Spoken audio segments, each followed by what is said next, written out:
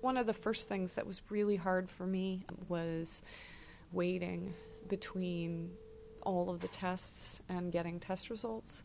And I know that there's not much that can be done about that.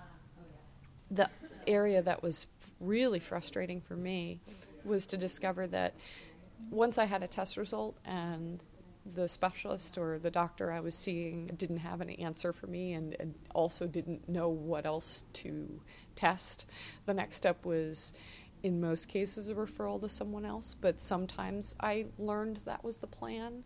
My first jump from seeing my general, practitioner to a specialist, I didn't know that that was the plan at the end of the conversation once the test results came back negative. I didn't even fully understand what the test results were telling me, and I was desperately trying to seek out information and get questions answered. And I almost felt like at the time I was an annoyance. I know that they have a lot of patients, but for me, understanding can I leave my house was very important because of the fact that at the time I didn't really have a reliable network of people I could rely on to do my food shopping.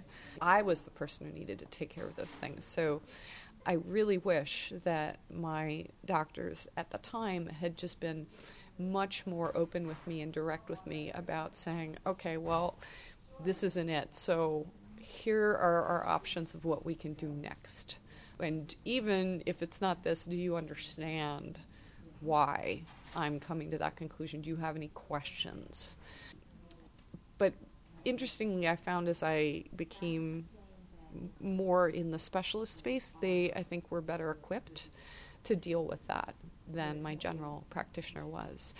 And a happy discovery I made, which I wish I had understood a little earlier, was the fact that all of these people were actually talking to one another.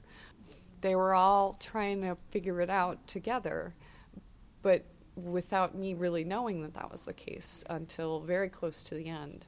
And I really wish I had understood that that was a part of the plan.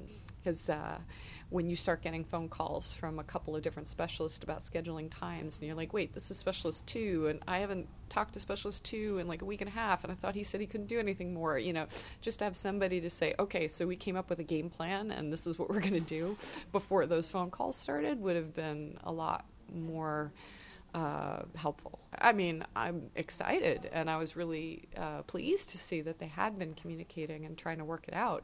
That's how I was able to get a diagnosis in a month that for something that I've now learned or had learned at the time, other people wait years to get a diagnosis. So I'm impressed with the quality of their work.